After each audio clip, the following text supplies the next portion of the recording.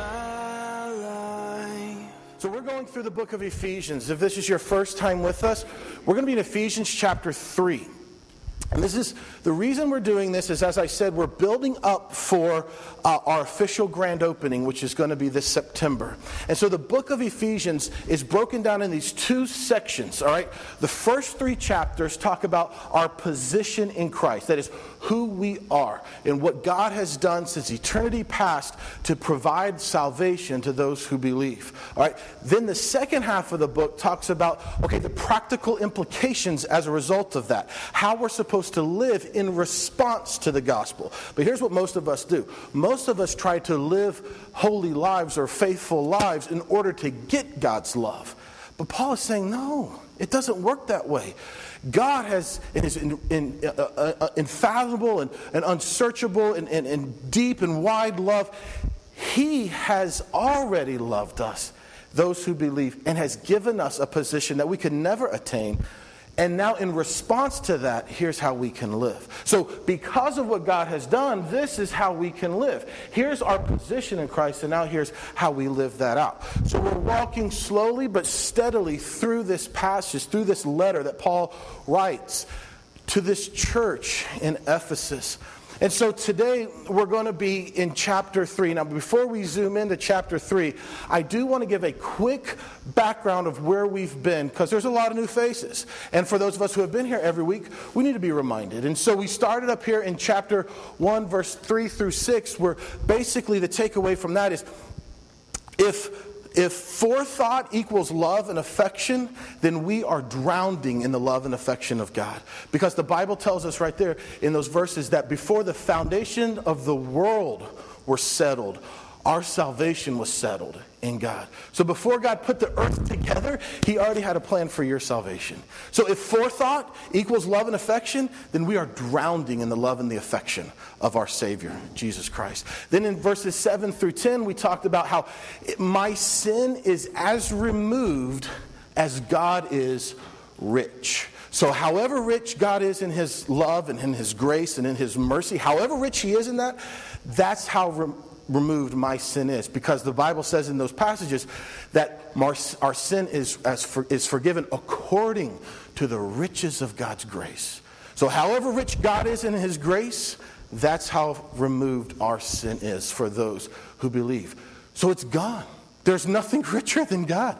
Our sin is gone for those who believe. Then the next week when we were at the park, if you guys remember freezing at the park that morning, we were in verses 11 through 14 that taught us that my future, for those who believe, our future is as for sure as the Spirit of God has us sealed. Okay, the Bible says that we are sealed with the Spirit of God here in this passage. And so whatever my future is, my future relationship with God, my future hope, my future inheritance, it's however strong the sealing of the Holy Spirit is. So if the Spirit is strong, if the seal is authoritative, if the seal is final, then my future is as for sure as that is, because we who believe are sealed with the Spirit of God, a deposit of the inheritance to come.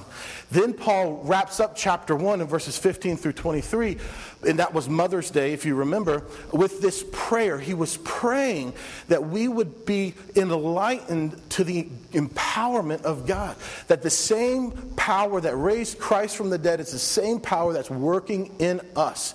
So our prayer for each other is not to have more peace or more joy or more of Jesus. Our prayer is to open our eyes to the reality of the possessions that we already have through Christ. We're not going to get more of Jesus. We got it all.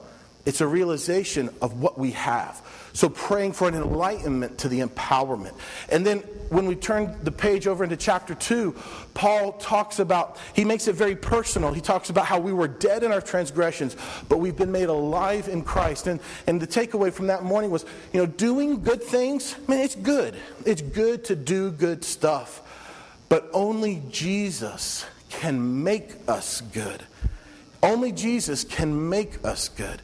And that's the requirement to get into God's heaven, is to be just as good as God. And that's Jesus who does that. Nothing else. Doing good for others, that's good. But only Jesus can make us good. And then we wrapped up the verse last week, of the chapter last week, when we were talking about how, and we're going to get into a little bit this morning, of how in Christ all barriers are busted. Remember that from last week? All barriers are busted. There is no more Jewish Christian, Gentile Christian. There's just Christian. The barriers are gone. Jesus, when he came, he destroyed the barriers between the people who believe in Jesus. They're gone.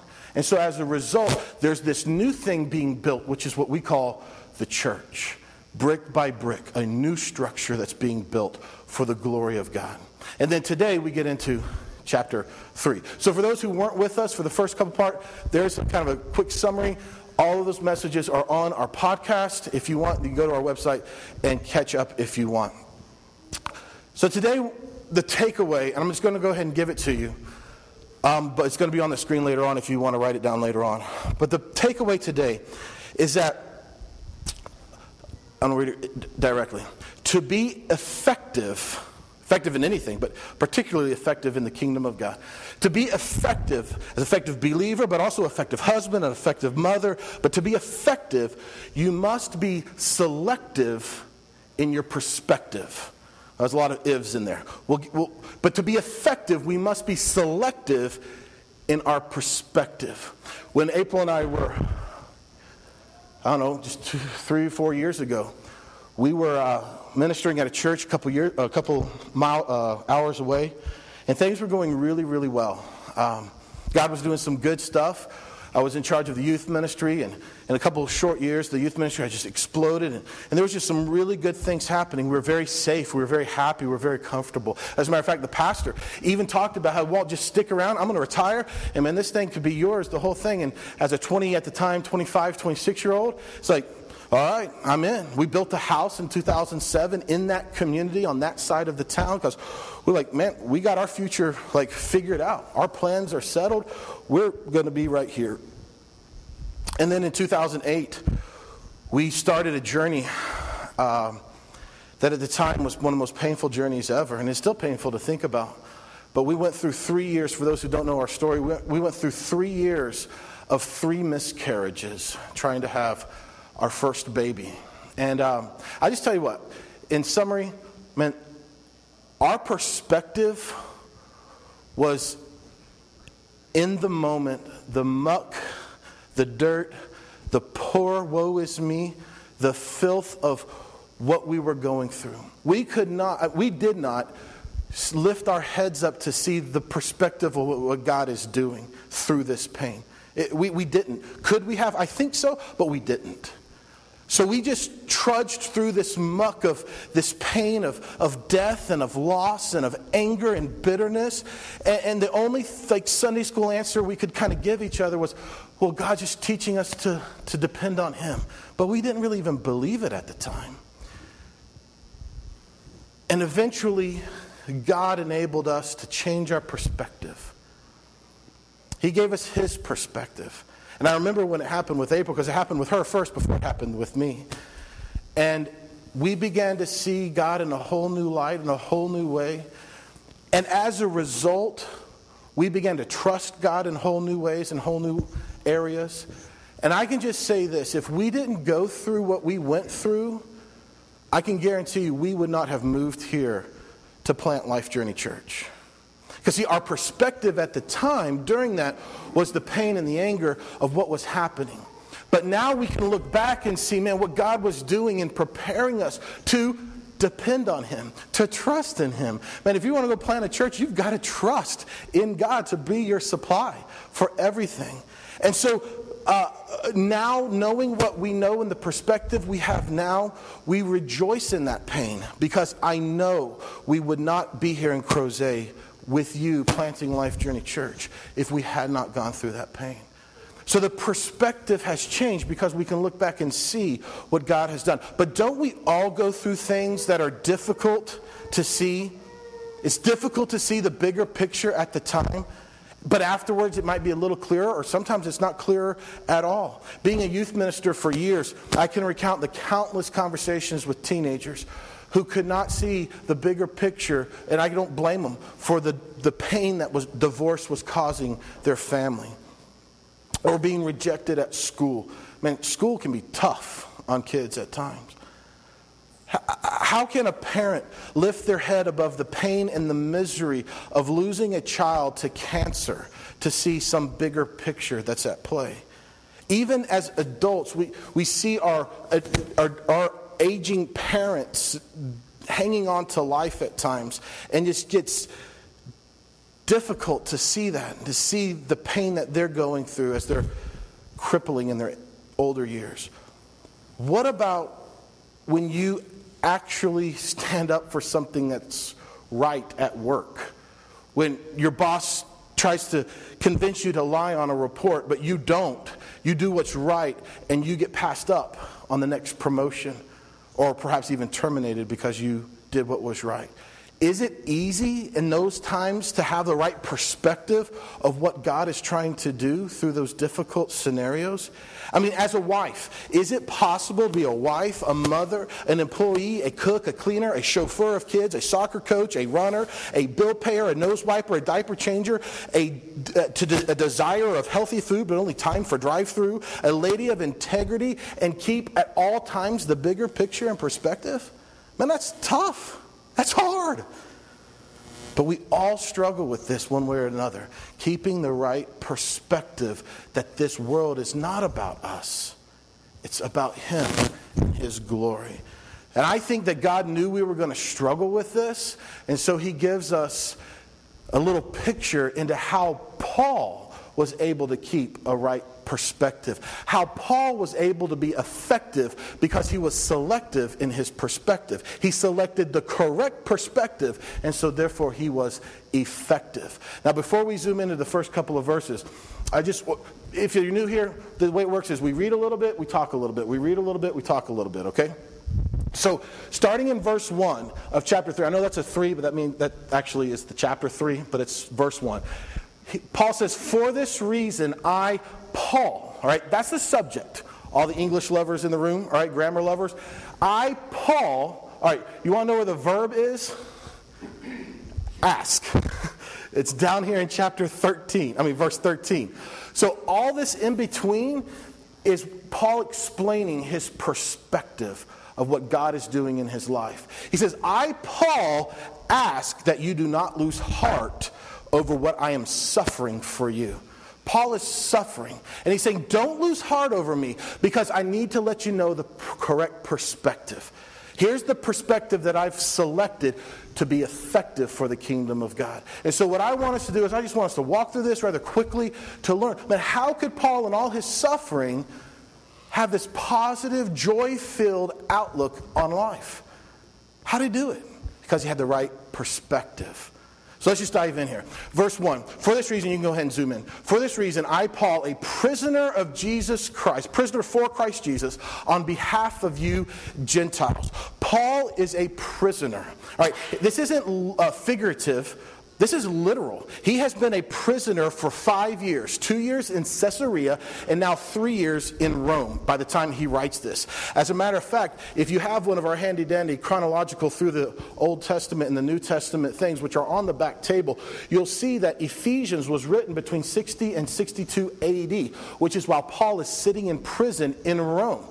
Why is he sitting in prison in Rome, you ask? A great question. Because the Jews were so ticked off at him for taking the message of Jesus, the message of faith, the message of the gospel to Gentiles. And so they drummed up all these fake charges against him and put him into prison. But Paul is not upset with him. As a matter of fact, in Romans chapter 9, you know what Paul says? Paul says, I wish that I could be accursed, separated from the love of God, if only the nation of Israel would be received by God. What a love for the people who have imprisoned him falsely. And Paul says, not only am I a prisoner for Jesus, and we'll get to that in a second, but I'm here on behalf of you Gentiles. You see, if Paul wasn't called by God to go and preach the message of the gospel to the Gentiles, he wouldn't have been sitting in prison for 5 years now. And he's going to sit in prison for several more years after this. And then he gets out and then he goes back in. He is in prison because of the calling God has on his life to preach the gospel to these Gentiles. Now, before we go on to verse 2, I do want to make a quick mention of a prisoner for Jesus Christ. You know, the Jews accused him, but he's not a prisoner of the Jews, is he? All right, the Romans, the Gentiles, they arrested him, but he doesn't say, I'm a prisoner of the Gentiles. He's sitting in Rome awaiting an appeal trial before Caesar himself, but he doesn't say, I'm a prisoner of Rome or a prisoner of Caesar. He says, I'm a prisoner for Jesus Christ. If you have time later on, go to Acts chapter, I believe it's 8 or 9, where Paul is the story of his conversion, the story of his salvation. And Jesus tells Ananias, the guy who brings Paul's sight back to him, he says, listen, here's my plan for him. My plan is for this man, Paul, who I know he's been killing Christians, because Ananias was like, are you sure you want me to bring his sight back? Because he's been killing Christians, and you want me, he's blind, maybe he won't find us. But you want me to bring his sight back? Jesus says, listen, I've got a plan for this guy. The plan is for him to preach the good news of me before Gentiles, before kings, and before the brethren of Israel. And so Paul is sitting in prison waiting to be before Caesar himself. And he knows that this is a fulfillment of the purpose behind which God has saved him. So Paul, his perspective isn't, woe is me, I'm sitting in this prison. I hate the Jews, I hate the Gentiles because they've done this to me. He has the perspective that God has placed him in this position of priority to share the good news of Jesus with Caesar himself. Wow. To be effective, we must be selective in our perspective. If you struggle with this, to view life from God's perspective and get wrapped up like I do in the mud and the mucky and the gunk of our life and our world because of the circumstances that surround our life, man, your ears need to be perked up right now. Like, how does he do this? And we're going to run through the rest of this rather quickly, unfortunately. But he says, assuming... Now, this is like a big parenthetical statement. All right, Paul puts more doctrine and truth into a parenthetical paragraph than all of us combined, plus the wisest philosophers and Christians of church history combined. Okay? Because this is the authoritative word of God here. He says, assuming that you have heard of the stewardship of God's grace that was given to me for you. He's saying, I know you have heard about what God has done for me. He has given me a stewardship. This is the idea. He's given me management of his grace. Right now, April and I live in Danielle's house. I know a lot of you don't know Danielle, but she's in Afghanistan, or on her way to Afghanistan for a year, fighting for our country. She's asked us to come into her house to care for her kids, to care for her house, to pay the bills, all that kind of stuff. And so we are managers. We are stewards of her house, her household. Paul is a steward of God's grace. By God's grace, God has given Paul stewardship, management of his grace. And in a real sense, we are all managers of God's grace. We are managers in the fact that we are to live it, to share it, to be transformed by it, on and on. Even the very breath in our lungs is not our own. It was given to us by God. We are managers of his grace. And he goes on to say, assuming you've heard of the stewardship, assuming you've heard how the mystery was made known to me by revelation, as I've briefly written. Okay, briefly written. That was chapter 1 and chapter 2. We're not going to review that because we just did. All right, I've briefly written about this revelation. You see, Paul's stewardship of the gospel of grace was unique. Jesus Christ had directly revealed this gospel and its intricacies to Paul. And then Paul wrote it down. That's what we have chapter 1 and chapter 2, the details of this mystery. This was revealed by God to Paul for Paul to write it down so that all of us who read it would understand what God has done. And as a matter of fact, Paul even says that. Verse 4, when you read this, you, whoever you are, you Ephesians, you in Laodicea, you here at Life Journey Church, when you read this, verse 4, you can perceive my insight to the mystery of Christ. When you read this, Paul's hope is that the Ephesian readers and us today would understand this great mystery that's in Christ. This mystery that was revealed directly to him for him to share with us for the grace of God to be continued to all men. Paul is about to make a huge shift at chapter 4 that we talked about, going from the positional to the practical. He's about to make a huge shift. And before he does it, he wants to make sure we are crystal clear on what is happening in this position that we have. A commentator says this: Paul knows that spiritual insight must always precede practical application, because what is not properly understood cannot be practically applied. You see, in chapters 4 through the end of the book, Paul is going to talk about walking in unity, about walking in peace, about walking in selflessness, about walking in purity, about walking in discipline, about walking in harmony. He's going to talk about walking in victory. And he knows that those things are impossible if we don't first understand the glory of the gospel and what God has already done for us. You see, Paul didn't get his passion for lost souls. He didn't get his passion for the gospel by having emotional highs. I'm sure Paul had a lot of emotional highs. But man, this guy had a lot of emotional lows as well. And as a matter of fact, in Philippians chapter 4, he says, whether things are good or whether things are terrible, it doesn't matter to me, because I've learned to be content in all things. For I can do all these things, be real high, be real low, through Christ who gives me the strength to go through them. And so Paul doesn't get his passion for the gospel through emotionalism. He gets his passion for the gospel because of his insight, his understanding of the truth of this mystery. What's the mystery? What's this mystery that he keeps talking about? He says it wasn't made known to the sons of men in other generations. In the Old Testament, they didn't know about this mystery. It has now been revealed to his holy apostles and prophets by the Spirit of God. This isn't something that was known about in the Old Testament. In fact, when we in the New Testament read back into the Old Testament and we can see, wow, oh yeah, that makes sense. That makes such clear sense in the Old Testament. It's only because we understand the New Testament. For example, when God told Abraham, he said, I'm going to make you a great nation, and through you, you are going to bless the entire world. Right? Genesis, early part, right?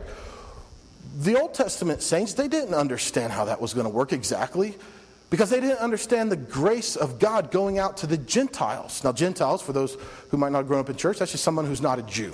Okay, so that's me. I'm not a Jew. I don't come from a Jewish background as far as I know. Maybe you do. If you do, great.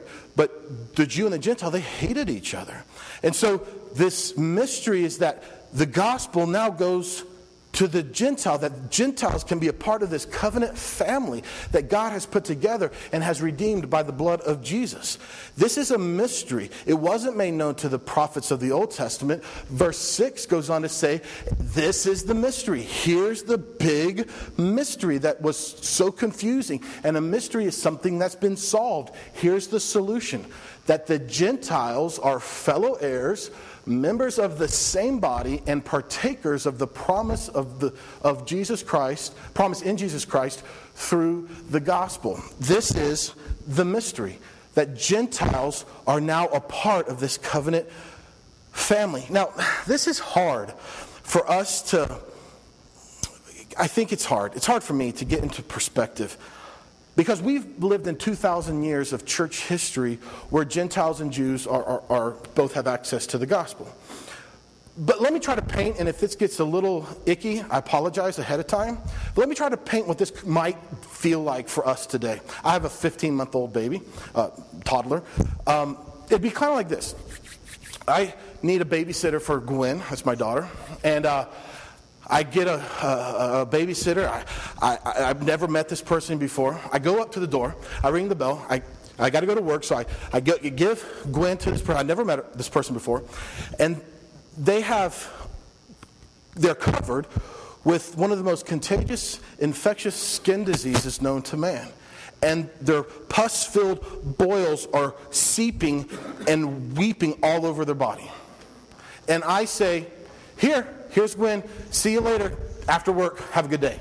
And I walk off. Now, that doesn't make a whole lot of sense for me to do that.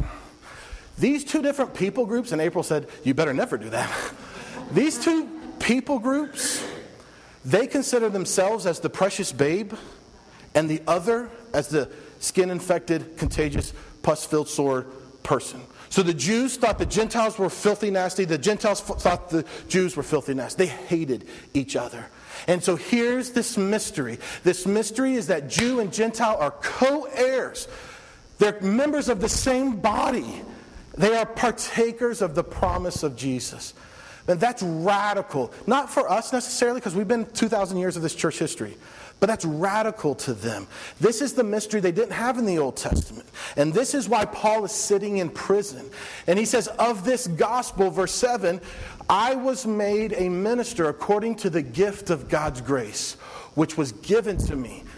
I was made a minister. Now we look at that word minister and we think of like someone who stands up and preaches, like a minister. You wear a nice collar, a minister, right? This just simply means servant.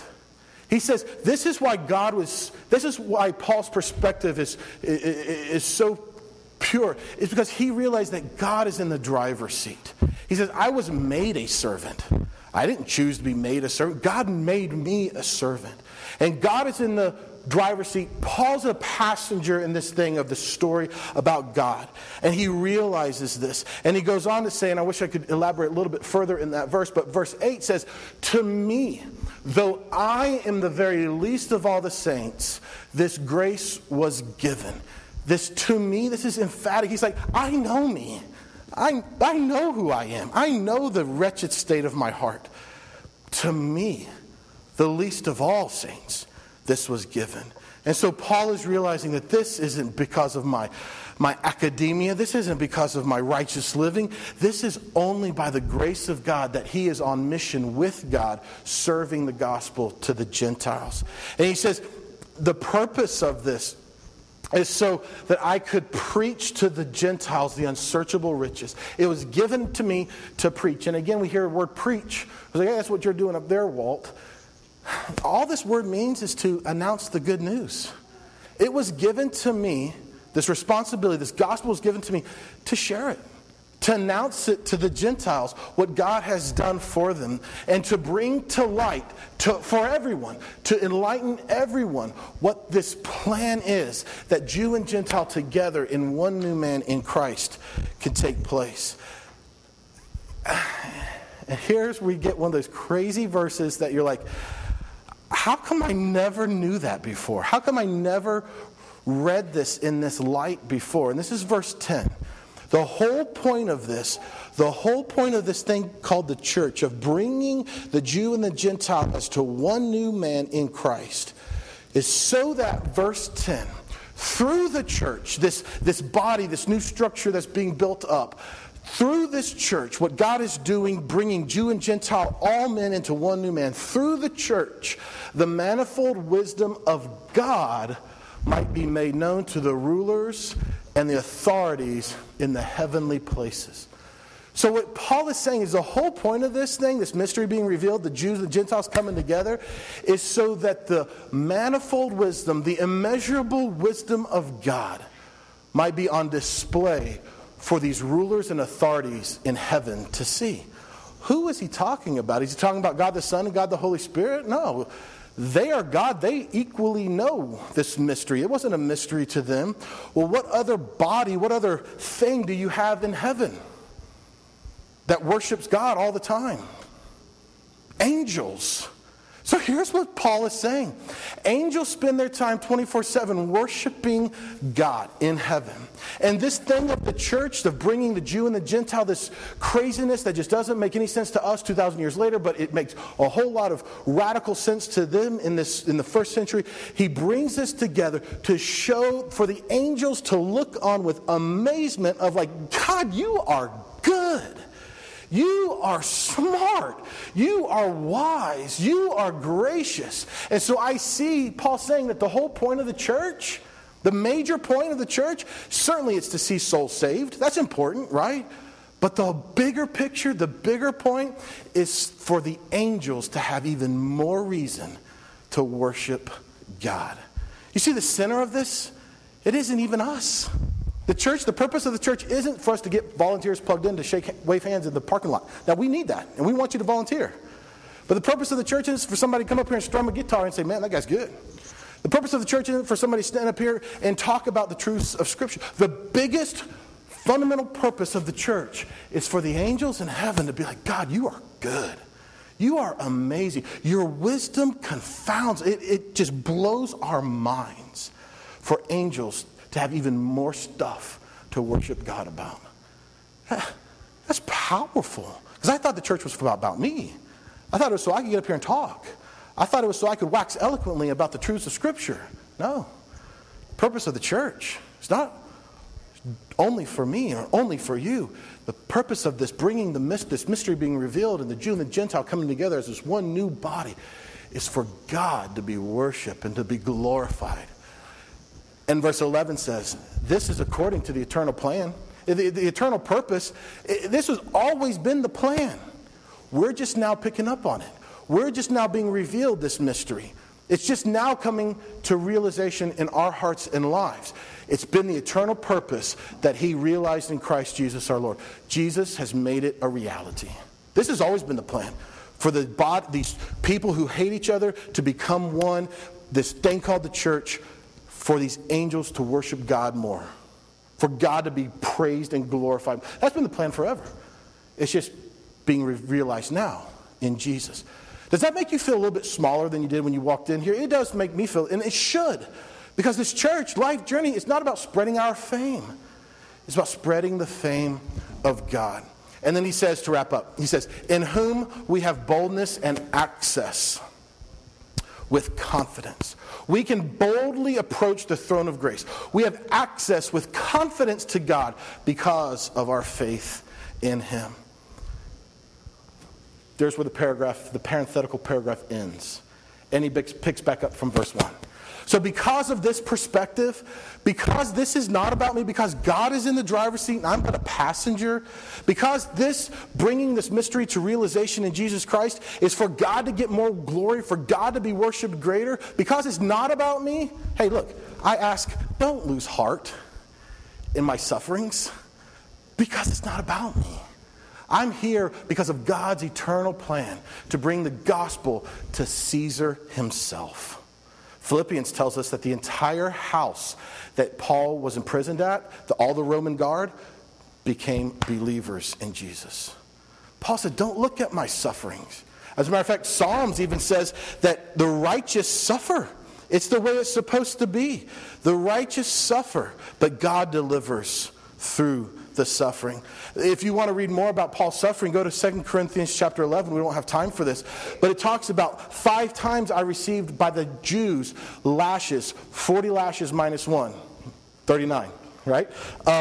3 times I was beaten with rods. Once I was stoned. I was shipwrecked. I was robbed. I was in danger from the Gentiles, danger from the Jews. On and on and on. He lists out all these afflictions that he was suffering through. And he says in that same letter to the Corinthians, he says, these are light, momentary afflictions. Okay, if I'm beaten by someone and shipwrecked 3 times, and I'm ostracized by my own Jewish family, if I was Jew, all these things, if I was stoned to death, left for dead numerous times, bitten by snakes, all the things that he went through, I don't think I would consider those light momentary afflictions. But Paul was effective because he was selective in his perspective. He didn't have the perspective of poor, pitiful me. He had the perspective that all of this is for the praise and the glory of God, not for me. And so he was but a passenger in this train. God was the chief conductor. So how can you lift your head up out of the muck and the clay and the miry and the dirt and the filth that you find yourself going through? How can you on a Sunday morning when kids are going crazy and tissues are in toilets and how can I get to church on time? Those moments, don't we have those? How can we through those, and those are just silly, but there's certainly more serious ones. How can we have a right perspective? How can we be effective? We've got to be selective in our perspective. As long as we think as a church that this whole thing is about us and about how we can be happy and comfortable and have happiness, then man, we're not going to have joy. We're going to be miserable. But as soon as we begin to realize that, man, this is all about Him and His glory and His praise and His worship, that even us being here covered by the blood of Christ is so angels can worship God more fervently. Like when we realize that, that changes our perspective. And we see, man, who am I to complain about my heat pump going out?